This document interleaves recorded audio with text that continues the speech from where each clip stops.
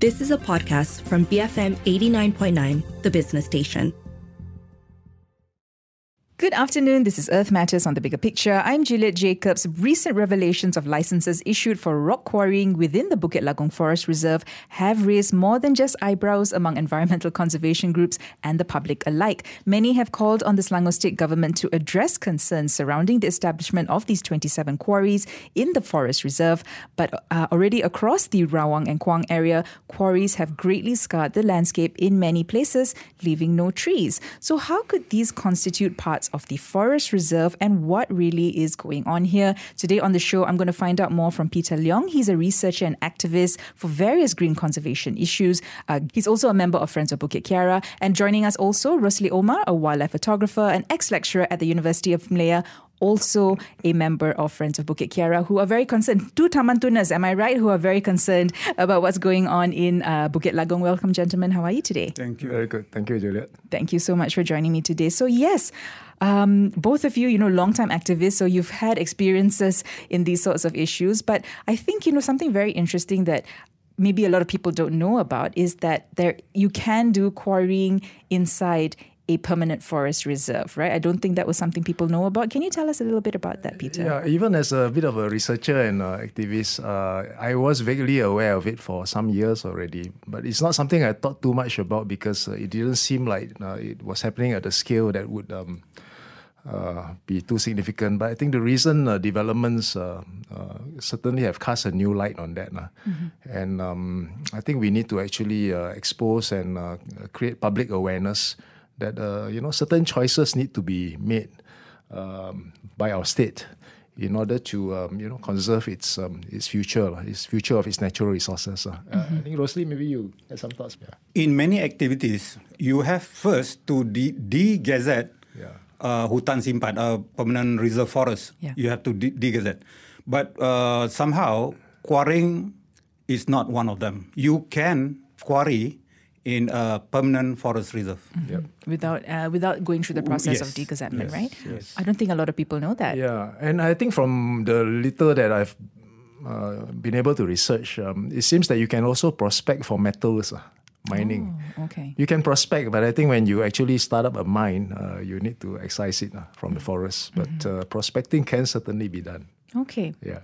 Okay, so let's talk about this current issue, right? So we know that back in late September, I think it was both Rimba Disclosure Project, Malaysia Kini as well, revealed that 27 quarries, right? And some with links to the state government were due to be opened up in the Bukit Lagong Forest Reserve in Selangor, with I think over 40,000 hectares of forest reserve land being sold online for these quarrying purposes. Either of you, could you, just for folks who might not know what's happening, can you remind our listeners, give us a timeline of events or just bring them up to speed on what's happening? Yeah. I think the first we came to know of it was through this good piece of work by Rimba Disclosure, where they exposed a quarry zone plan of Bukit Lagong, which showed 27 names. Of course, out of the 27 names, we know 6 because 6 are already publicly disclosed through day one Q&A. That they are the existing 6 quarries. Okay. So probably we can say that there's another 21 that we don't know about, and probably Rosli will tell us a bit more about who are among the 21. But for the time being, I think it's clear to us that the 6 at least have been around for as long as 30 years, some of them. Okay. And that this modus operandi of actually quarrying forest reserves is not new. It's been around for a long time. And to be fair, it's also not unique to Selangor, because I have come across news that associates, for example, Perak. Perak is actually the most quarried state in West Malaysia, as I understand, and they also do have some, although we don't know how much. So the extent of this being an issue nationwide is not something that we are able to assess right now because of the lack of public information. But certainly I think it's worth looking at and understand whether our country does need to go in this direction, or should we actually pull back and reconsider policies, not just in Selangor, but nationwide. Okay, and we'll talk about that a bit more after this, Peter. But maybe, Rosli, I can ask you, those 27, those new companies, right? There, 2 of them are linked to Menteri Besar Selangor Incorporated, am I correct? And, there's 3 that are, linked to the government in some way or another. Can you elaborate on that? Yeah, they are Related to Menteri Besar Incorporated. Okay. Two of them, right? Two of them. Yeah. One to the, interestingly, to the Koperasi Jabatan Perhutanan, where the staff can be members of the koperasi. Okay. And Jabatan Perhutanan, the forestry department, of course, looks after the forest. And yet, you have their cooperative, basically making money of the forest. So they know where the forests are, which ones are to be quarried or whatever other activities. So it's like the fox taking care of the chicken coop. Mm-hmm. So it is really not right. And the Menteri Besar Incorporated, of course, chaired by the Menteri Besar, and he decides on so many things. For example, which forest to be quarried. Yeah. And he's a beneficiary of that decision. So it's just not right. This Menteri Besar Incorporated is just not right. There's a conflict of interest involved. Mm-hmm. Okay, all right. And, Peter, you wrote these two very in-depth articles, or a very in-depth article on all of this, right? And in that you wrote about the laws that govern quarrying here in Malaysia, or maybe the lack thereof of that. I mean, could you elaborate on that? Are there laws governing quarrying here in Malaysia? Oh, certainly there are. I think laws which were drawn up with good intent. Mm-hmm. I mean, my belief is that a lot of practices actually stem from what was already being practiced in terms of forest conservancy during the colonial times. Okay. And let's be clear, forests were always meant to be exploited for its resources and for income to the state. Nothing wrong with that if we do it responsibly. But I think those laws need to be applied in the way that they were intended, in the manner in which they were designed to be applied. Mm-hmm. What we seem to be seeing increasingly is that the manner of using these laws to quote-unquote legalize various activities seems to have become kind of perverted. Mm-hmm. And I think we can go into a bit more detail later as we go through some examples.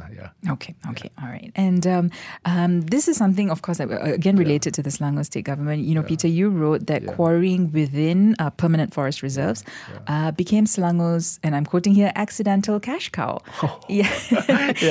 Yeah. I mean, you also wrote that the state government sees nothing wrong in treating Bukit Lagong in particular, the quarrying as its fallback cash cow. Can you elaborate on that for me? Oh, yeah, because Lagong actually, like I said, has 6 quarries, as I mentioned, of that leaked forest quarrying plan. Mm-hmm. We recognize 6 names out of 27. These 6 have been around for a long time. And that, but if you actually look at the broader scenario around Selangor, Day One reply basically confirmed that there are only 8. Okay. So it means that 6 out of 8 are in Lagong. Mm. And why do I say sacrificial cash cow? Is because if you actually look at the size of Lagong in relation to Selangor's total forest reserves, it's actually less than 2%. Selangor has forest reserves in the order of 250,000 hectares. Okay. And the size of Bukit Lagong Forest Reserve is just under 4,000. Mm-hmm. So we are talking about, just by implication, I'm not saying I know the numbers, but it's like 75% of forest source rock products coming from less than 2% of the forest land area of Selangor. Wow. Which is, if that isn't a sacrifice zone, then I don't know what is. Okay, all right. Rusli, anything you wanted to add to that? No, back to the concessions, the proposed quarry companies. Yeah. They were not open tender, just so again something not right going on. Okay, so there was a lack of transparency, would you say as well? Yes, lack of transparency. Yeah. Okay, all right. And as far as I know, some of these companies are like a 2 ringgit, 3 ringgit company, have no record in quarrying work. Okay. These are the new companies that are coming in, right? The new companies. Yeah, I'd just like to add on a bit to what Rosli just mentioned. it's actually quite interesting to try and understand what exactly are these companies whose names are on that plan but are not yet operating. Do they actually have their license? Do they actually have their concessions yet? That's, I think, a very important question because as we have seen, there's a tendency for the state to claim that they are legally obligated to concessionaires or parties to whom land has been quote-unquote alienated. But are they actually alienated? These are the things that tend to be a bit opaque in our Malaysian civil administration. For the existing quarries, for example, you know that there is a permit. You can walk up to the main entrance. There'll be a signboard there which proclaims the permit number, permit details, permit holder name, everything. And there'll be a little panel down there which gets painted over and re-stenciled many, many times. Because the license provision they're using is the license provision that needs renewal every 6 months. I see. So it's actually called minor license. Okay. It starts with 1 year and then it carries on with repeated 6-month renewals.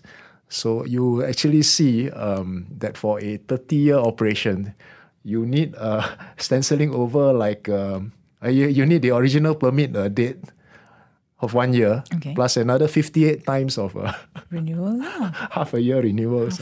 It is really crazy business. Yeah. So when we see that, we know that there actually is a license. But for the other 21 who are not yet operating, do they actually have a license? Does the state actually have any legal obligation to them?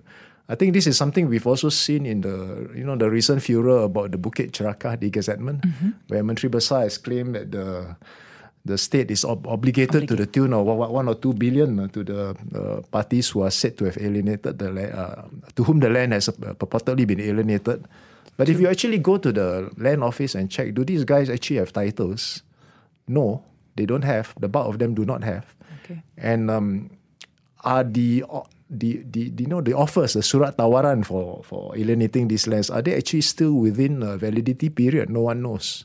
So for the MB to claim that the state is already obligated to the tune of 1 or 2 billion without evidence, is pretty analogous to this situation we have with the quarries. So I believe that there's a high possibility the state can actually walk away entirely from these new concessions without paying a cent. But I don't have the evidence to support my statement. Okay. Yeah. Okay. All right. Let's just go for a quick break, gentlemen. When we come back, let's talk about, the area in question, this forest reserve, Bukit Lagong. I'm speaking today to Peter Leong and Rosli Omar. They are both members of Friends of Bukit Kiara. Peter is a researcher and activist. Rosli is a wildlife photographer and ex-lecturer at University of Malaya. We're discussing what's going down in Bukit Lagong because 27 quarries will be established in this forest reserve. What's actually happening there? We'll continue that discussion after this quick break. You're listening to Earth Matters on The Bigger Picture, BFM 89.9. Welcome back. This is Earth Matters on The Bigger Picture. I'm Juliet Jacobs. Joining me in the studio today, Peter Leong, a researcher and activist who works for various green conservation causes here in Kuala Lumpur and here in Malaysia, basically. And also Rosli Omar. He's a wildlife photographer. He's an ex-lecturer at the University of Malaya. Both of them are members of Friends of Bukit Kiara. And they are here talking not about Bukit Kiara, but we're talking about what's going down in Bukit Lagong. Because as we know, recent revelations of licenses issued for rock quarrying within the Bukit Lagong Forest Reserve has caused a lot of concern among many, many people. So before the break, gentlemen, you were sharing some things that don't quite add up, right, in terms of licenses or how all of this came to be. But maybe we can spend a bit of time just talking about the Bukit Lagong area, right? I mean, in terms of its biodiversity, in terms of its ecological significance. I think maybe for starters, can you paint a picture of where this place is, for someone who might not even realize? Okay, I think I can do that. Sure, Peter, go for it. So basically, Bukit Lagong, if you were to drive along the North-South Highway towards Ipoh, just as you exit KL, you actually see the quarries from the highway. I think that's the most obvious place mark by which you could recognize Bukit Lagong. But essentially, it's bounded by North-South Highway, the Lata Highway on the north, yes, and the old Federal Route 1 on the east. So, and of course, to the south of it, we have Frim. Which most people know where that is. So that's Lagong. Yeah, and this area, it's not part of the Selangor State Park, right? The Bukit Lagong Forest Reserve? No, right? It's separate. It's not. It's not. But it's next door too. Next door too. Because Okay. just across the road at Templar Park, that's where it starts. But because of that, of course, it is one of, I would say, the last wildlife corridors connecting the forest reserve to maybe Kanching and the Templar Forest. Would I be right in saying Oh that? yes, absolutely. In fact, Friends of Bukit Kiara has actually been doing some work with the UNDP in helping to scope out the next round of small grants for community organizations to actually try and conserve ecosystems and linkages across the Klang Valley. And actually, if you look at all the significant green lungs through the central Klang Valley, most of them have got a kind of a pattern of connectivity that you can actually see if you look at it on Google Map in satellite mode. These are all the weak linkages that you can kind of discern, and these are the kind of linkages that can be exploited for instance, promoting bird life flyways and other manners in which terrestrial wildlife can actually cross from one to the other. Okay. And the ultimate end game of such connectivity, logically, for this network of green lungs is actually Lagong. By proximity, if you look at Bukit Kiara, for example, Bukit Kiara and the northern bit of Bukit Kiara, which is the Penchala Malay Reservation, still very much forested. Across the LDP to Bukit Lanjan. North of Bukit Lanjan is actually Bandar Sri Damansara, which is actually a master plan township. Zoom in on that and you'll see that the town planners who designed Bandar Sri Damansara actually had a green corridor stretching right through it, Right. kind of pointing towards Bukit Lagong. Right. Yeah, and the other feature that you will notice if you examine the maps is actually the TNB transmission corridors. For some reason, a lot of the transmission corridors that emanating from the so-called the mid-basin area of the Klang Valley actually seem to head up to Lagong. Okay. And, these are like 2-chain wide kind of corridors which need to be kept green and actually may create the potential for concerted and deliberate efforts to actually promote connectivity. So Lagong is actually, in a way, the pathway for Central KL's green lungs, or rather the mid-Klang basin's green lungs. By mid-Klang basin, I mean like somewhere between KL and PJ and Shah Alam. Yeah. For all these green lungs to actually connect into the Lagong, which is actually across the road from the state park. Okay. Yeah. Okay. And in terms of its ecological significance, maybe, I don't know, Rusli, if you want to take this, it's a water catchment area. I mean, talk to me about the biodiversity. Why is it an ecologically sensitive area? Those sorts of things. Well, as mentioned just now, Bukit Lagong is basically surrounded by roads and development. Even though it's rich in biodiversity now, especially fauna, but over time, if there is no connectivity to other forests, then there will be inbreeding because not enough mating partners. Right, right. So to me, we need to connect Bukit Lagong with a wildlife crossing to the other side of the road, of the Rawang Road, to the Templar Park, which is a forest which extend all the way to Titiwangsa main range. That's right. So at the moment, Bukit Lagong is an island. Over time, the animals there will just be breeding among themselves, and you will get genetic problems. Yeah. So we need this wildlife crossing. If I can connect also to the issue of Bukit Ceraka Shah Alam Community Forest, as many as 10 tapirs have been killed trying to cross the road, the Persiaran Moktadari from Shah Alam Community Forest to the other side. Yeah. Why? Because, well, two things. One is lack of food. Secondly, as mentioned just now, is lack of mating partners. So they need to cross the road to the other side. So we need a wildlife crossing to protect these animals and to provide this linkage. Okay.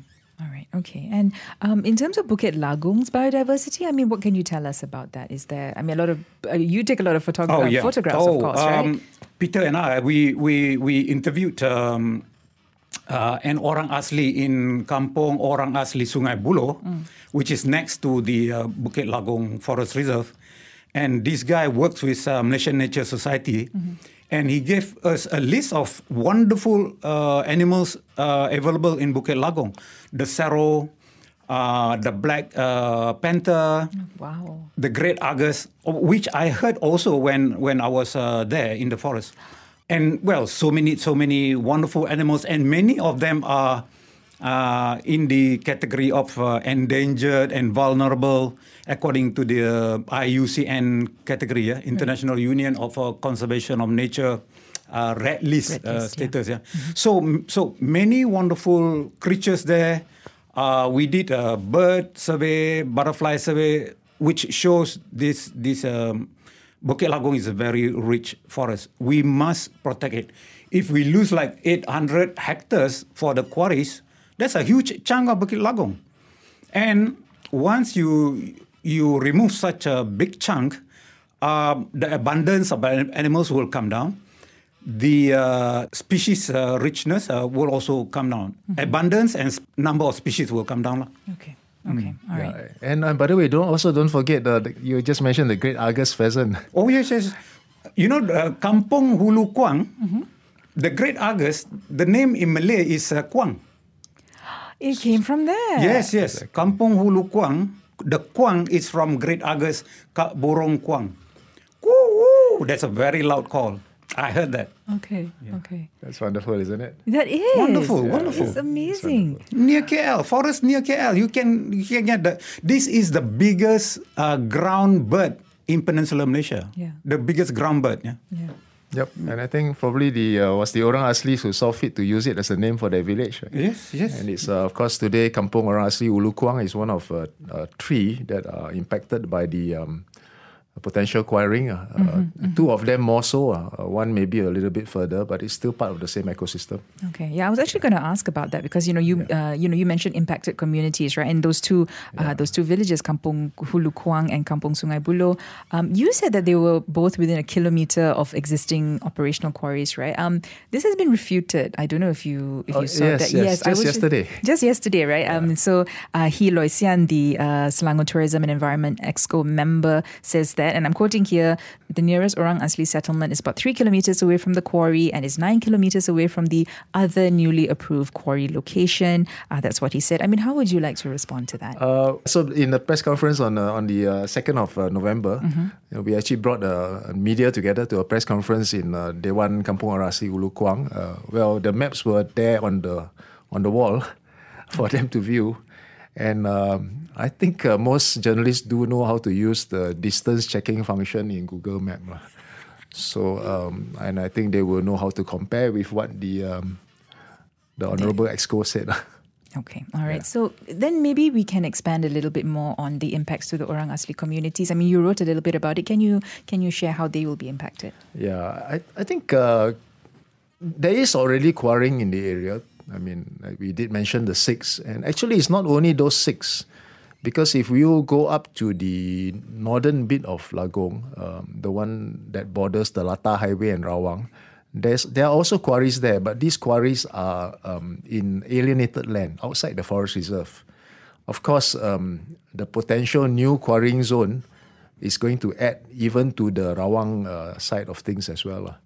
Okay. So communities are resilient, and I think by and large, it seems like the existing communities, both Aboriginal as well as townspeople in Rawang, seem to have kind of adapted. But I mean, let's not assume that they can be pushed into a corner, just to serve an economic agenda. I think over time, over the course of time, over the decades, I think we have seen that neighborhoods have kind of reached a kind of stable equilibrium, but you can't expect that the same communities will be able to be just as resilient to the future additional quarrying, because these are of a much grander scale than what is currently existing. Yeah. New quarries would definitely require new access routes for one, dust, noise, etc. will all inevitably run off to a new set of receptors. And these new receptors will affect communities or sections of communities that were not previously impacted. And then it'll be a long process of adaptation. Okay. And is that something we really want? The other thing that also the YB Exco has highlighted was, or rather attempted to portray, was the buffer zones, another exaggerated portrayal of buffer zones.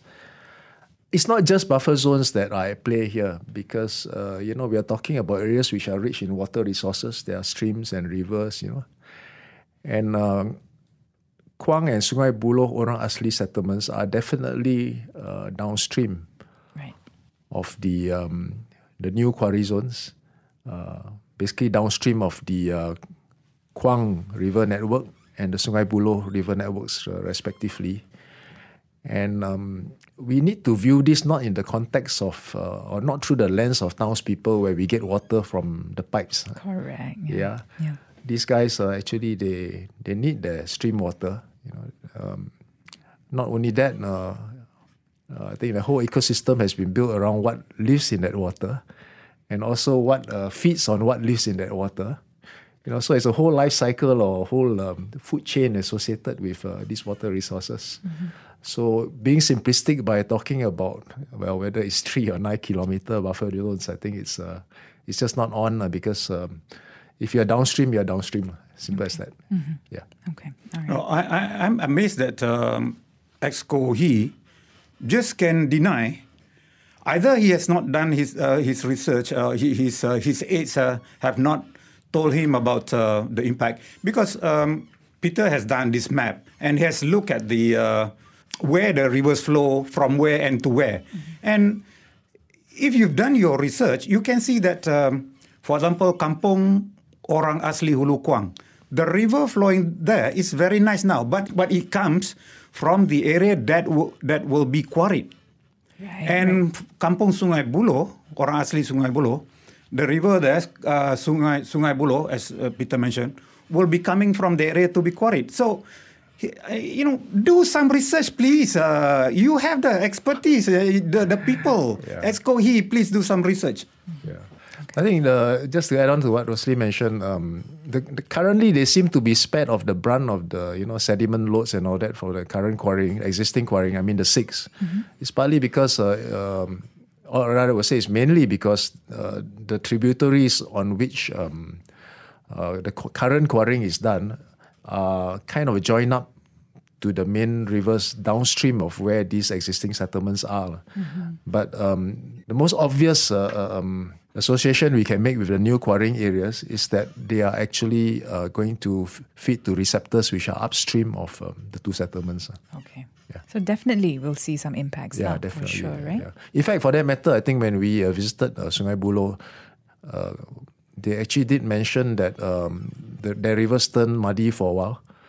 And they went to complain to the authorities, and it was discovered that this was because of some prospecting work going on, basically to assess the rock quality, probably some drilling or excavation. I'm not sure exactly what, but there was an incident where they reported the river turning muddy.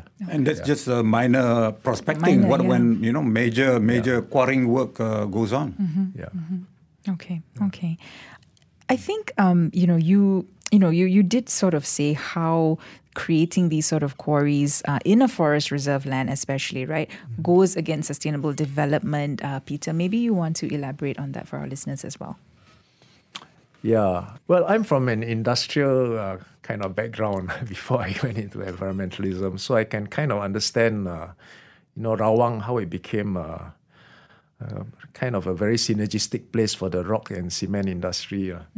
It has the oldest cement plant in the country in Rawang. Mm-hmm. Yeah, just a stone's throw from the town. So I think there was a lot of sound economics, I guess, for the rock-based industries to actually develop in Rawang. Okay. But there is a limit to which we can actually carry our economic advantage. We do need to think about natural resources and what we leave behind for future generations. Yeah. So basically what seems to have happened is that forest quarrying has become a kind of a convenient way to exploit rock products, possibly at a cheaper kind of a cost structure than the way it's normally done in alienated land. Okay. If I may make an analogy, it's like trying to get the milk without actually buying or owning the cows. Because when you actually set up a quote-unquote normal quarry, you actually need to acquire the land, either a freehold or leasehold or temporary occupation license or whatever. In other words, the land is actually part of the deal before you can get the rock. But in forest quarrying, it seems to have this rather interesting dimension of basically just allowing someone to take the rock. And nothing is mentioned about the land because the land is still forest reserve. But then the impact on the land far outweighs any kind of value that you can place on the land per se. So that's one. The other one is I feel that there is a kind of agenda to manage the so-called not in my backyard kind of attitudes among the townspeople, because townspeople tend to have more political voice, and it's maybe become harder for the quarrying industry to actually secure land to quarry, which is not forest reserve, and convenient advantage is being taken of the Aboriginal peoples who have less voice and don't have such ability to speak up when forest reserves get quarried and impact their neighborhoods and livelihoods. Yeah. Okay. So in the long term, I think if we carry on doing this, I think the rock-based industries are headed on a very poor trajectory of being kind of being excused from environmental performance standards. They will actually be excused from investing in best-in-class technologies, and eventually we will remain a third world country. So this is what you mean when you said there is a dearth of government policy discourse and industry think tanking on the question of what sustainability should mean, especially for the quarrying industry. Am I correct? Yeah, that's right. I think this it's not something that I'm able to quote public data. Okay. Because basically, that's one of the big problems we have in this country. But just from a gut feel, I think forest quarrying is about, I guess, helping some chosen fortunate operators or lucky operators to get a really advantage position on the value chain in terms of, the average cost benchmarks, for procuring rock products. I tend to think that the current cost structure of, rock products that we need for development is actually pretty much still based on the normal quarries on alienated land. Right.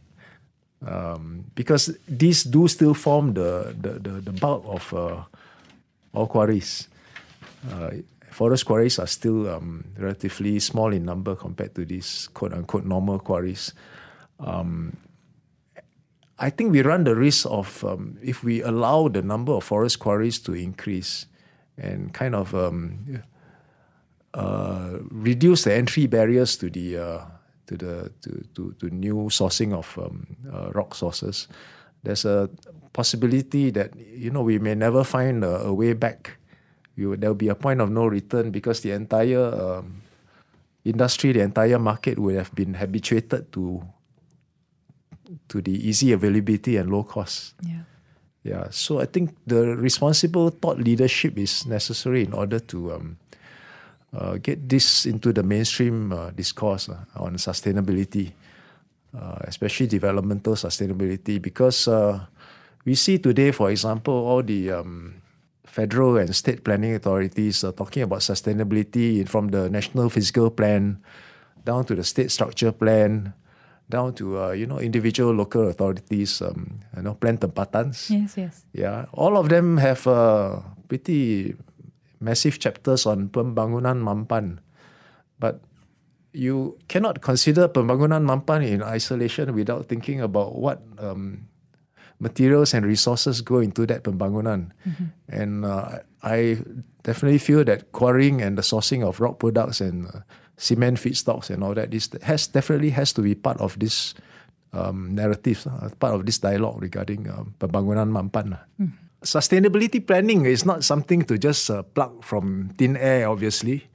I mean, we have already 6 quarries in Lagong. In fact, more if you actually consider not just the rest of Selangor but other states, where forest quarries have been operated. Now, in 30 years of operation, presumably there have been EIAs, there have been operational monitoring, there's been data collected. Obviously, not all of it can be good. It'd be unrealistic to expect that. And one just has to wonder why this has not cropped up in any of the state government's narratives to try and justify its decision to expand the quarrying in Lagong. Because in order to justify, you really have to look at the balance of good and bad and determine whether environmental damage is actually sufficiently offset by social and economic benefits. So when they try to justify this, all this is missing, and it's not really giving the public confidence that this government is actually thinking of the longer term interests of the state and the country. I think the crux of the matter is that no government should be allowed to make long-term commitments in non-renewable resources, especially when you're going to hamstring future governments from trying to protect the environment down the road. Yeah. Okay. Rosli, if I can just get some concluding thoughts from you. What do you want anyone who's listening to know about, this particular project and why it's so detrimental to the area? I mean, what would your message be? Well, we have to see Bukit Lagong in the bigger picture. The animals that we found there, or the list given by the Orang Asli there, many are endangered, many are in the IUCN category, they're all threatened. Many are threatened. The serow, the clouded leopard, and others. Yeah. And worse, if you look the IUCN also, all of these populations, they are decreasing. So not only they are threatened, the population is decreasing. So we need to conserve our forests. We cannot be losing more of our forests. The Selangor government say that they want to keep 34% of its land as forest, but they keep on plan to destroy. Kuala Langat Utara Forest Reserve, they plan to destroy 1,000 hectares to build for more development. Mixed development, yeah. Mixed development. Shah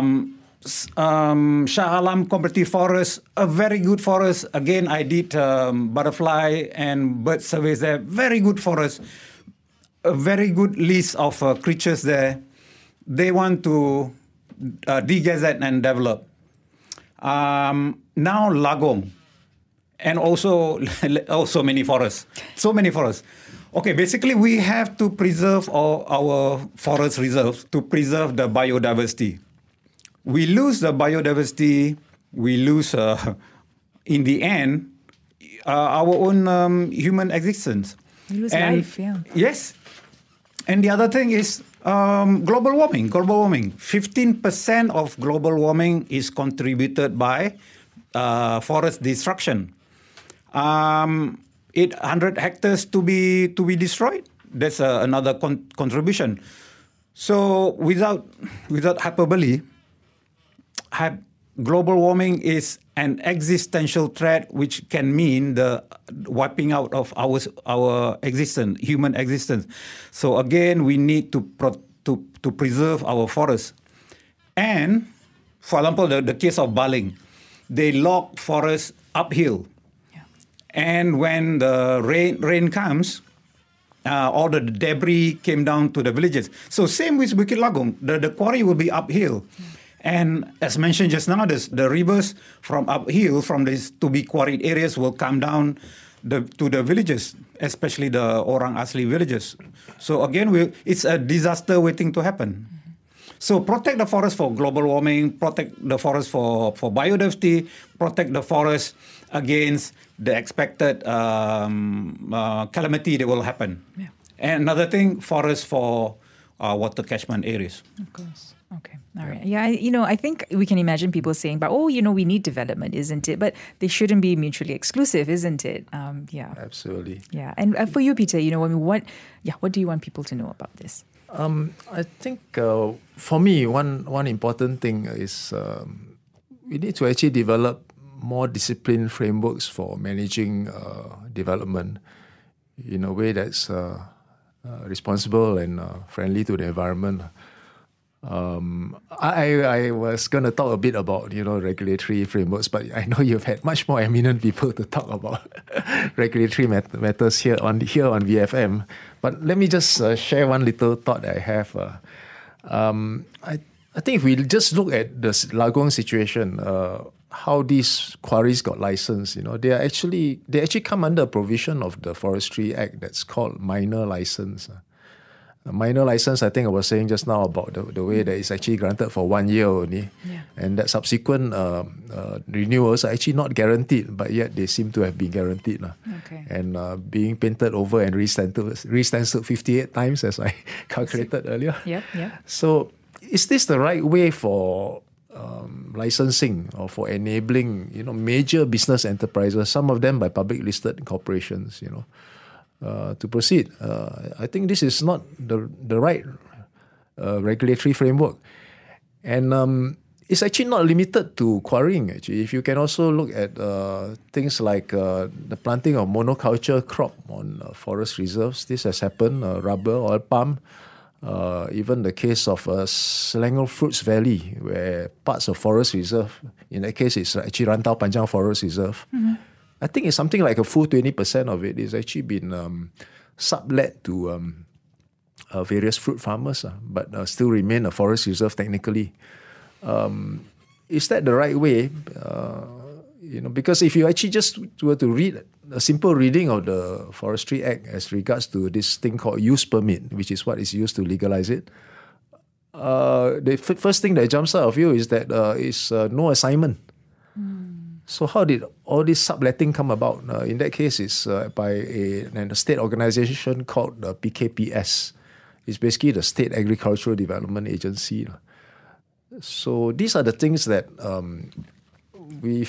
I feel that in a kind of not just a democracy, what we want is a felt democracy, where our elected government doesn't play around with with the established laws and regulations without actually putting it on the table. I mean, you would expect that, okay, if you really believe that certain regulatory frameworks need to be changed to suit present day needs, then please table the pindaan and get it bahaskan on the floor with the elected reps, rather than working around it in an insidious manner. On the lawmakers front, I think one thing that kind of jumps out at me is the fact that federal government isn't really having much of a say in this issue. And what makes me say that is that there's actually 2 UNESCO World Heritage tentative listings already there on the doorstep of Bukit Lagong. And these 2 are the FRIM, Forest Research Institute of Malaysia, and the Sungai Buloh Leprosarium, which I think most people know as Pusat Kawalan Kusta Negara. FRIM was actually tentatively listed in 2015, followed in 2019 by the Leprosy Centre. So, and these are both establishments which are under the federal government. I mean, you have FRIM under KETSA, and obviously the Leprosy Centre under Ministry of Health. So you would wonder why none of these narratives actually come up at the federal level, and why is the federal government not actually imposing itself on this situation? And I think it speaks to the broader issue that we seem to face all the time. This never-ending mantra that we keep hearing time and time again about land being a state matter. It's as though state having carved out 2 pieces of land for federal government has the right to tell the federal government that don't interfere in our state forests. But in reality, I think the purpose of federation is that there must always be a national interest in everything in the country, not just at federal level. So that's I think my thought about how public needs to see a government working.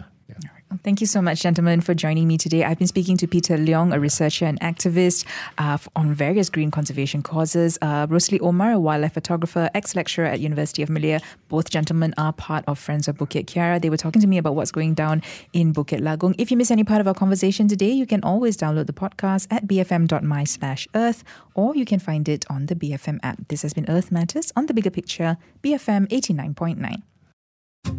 You have been listening to a podcast from BFM 89.9, the business station. For more stories of the same kind, download the BFM app.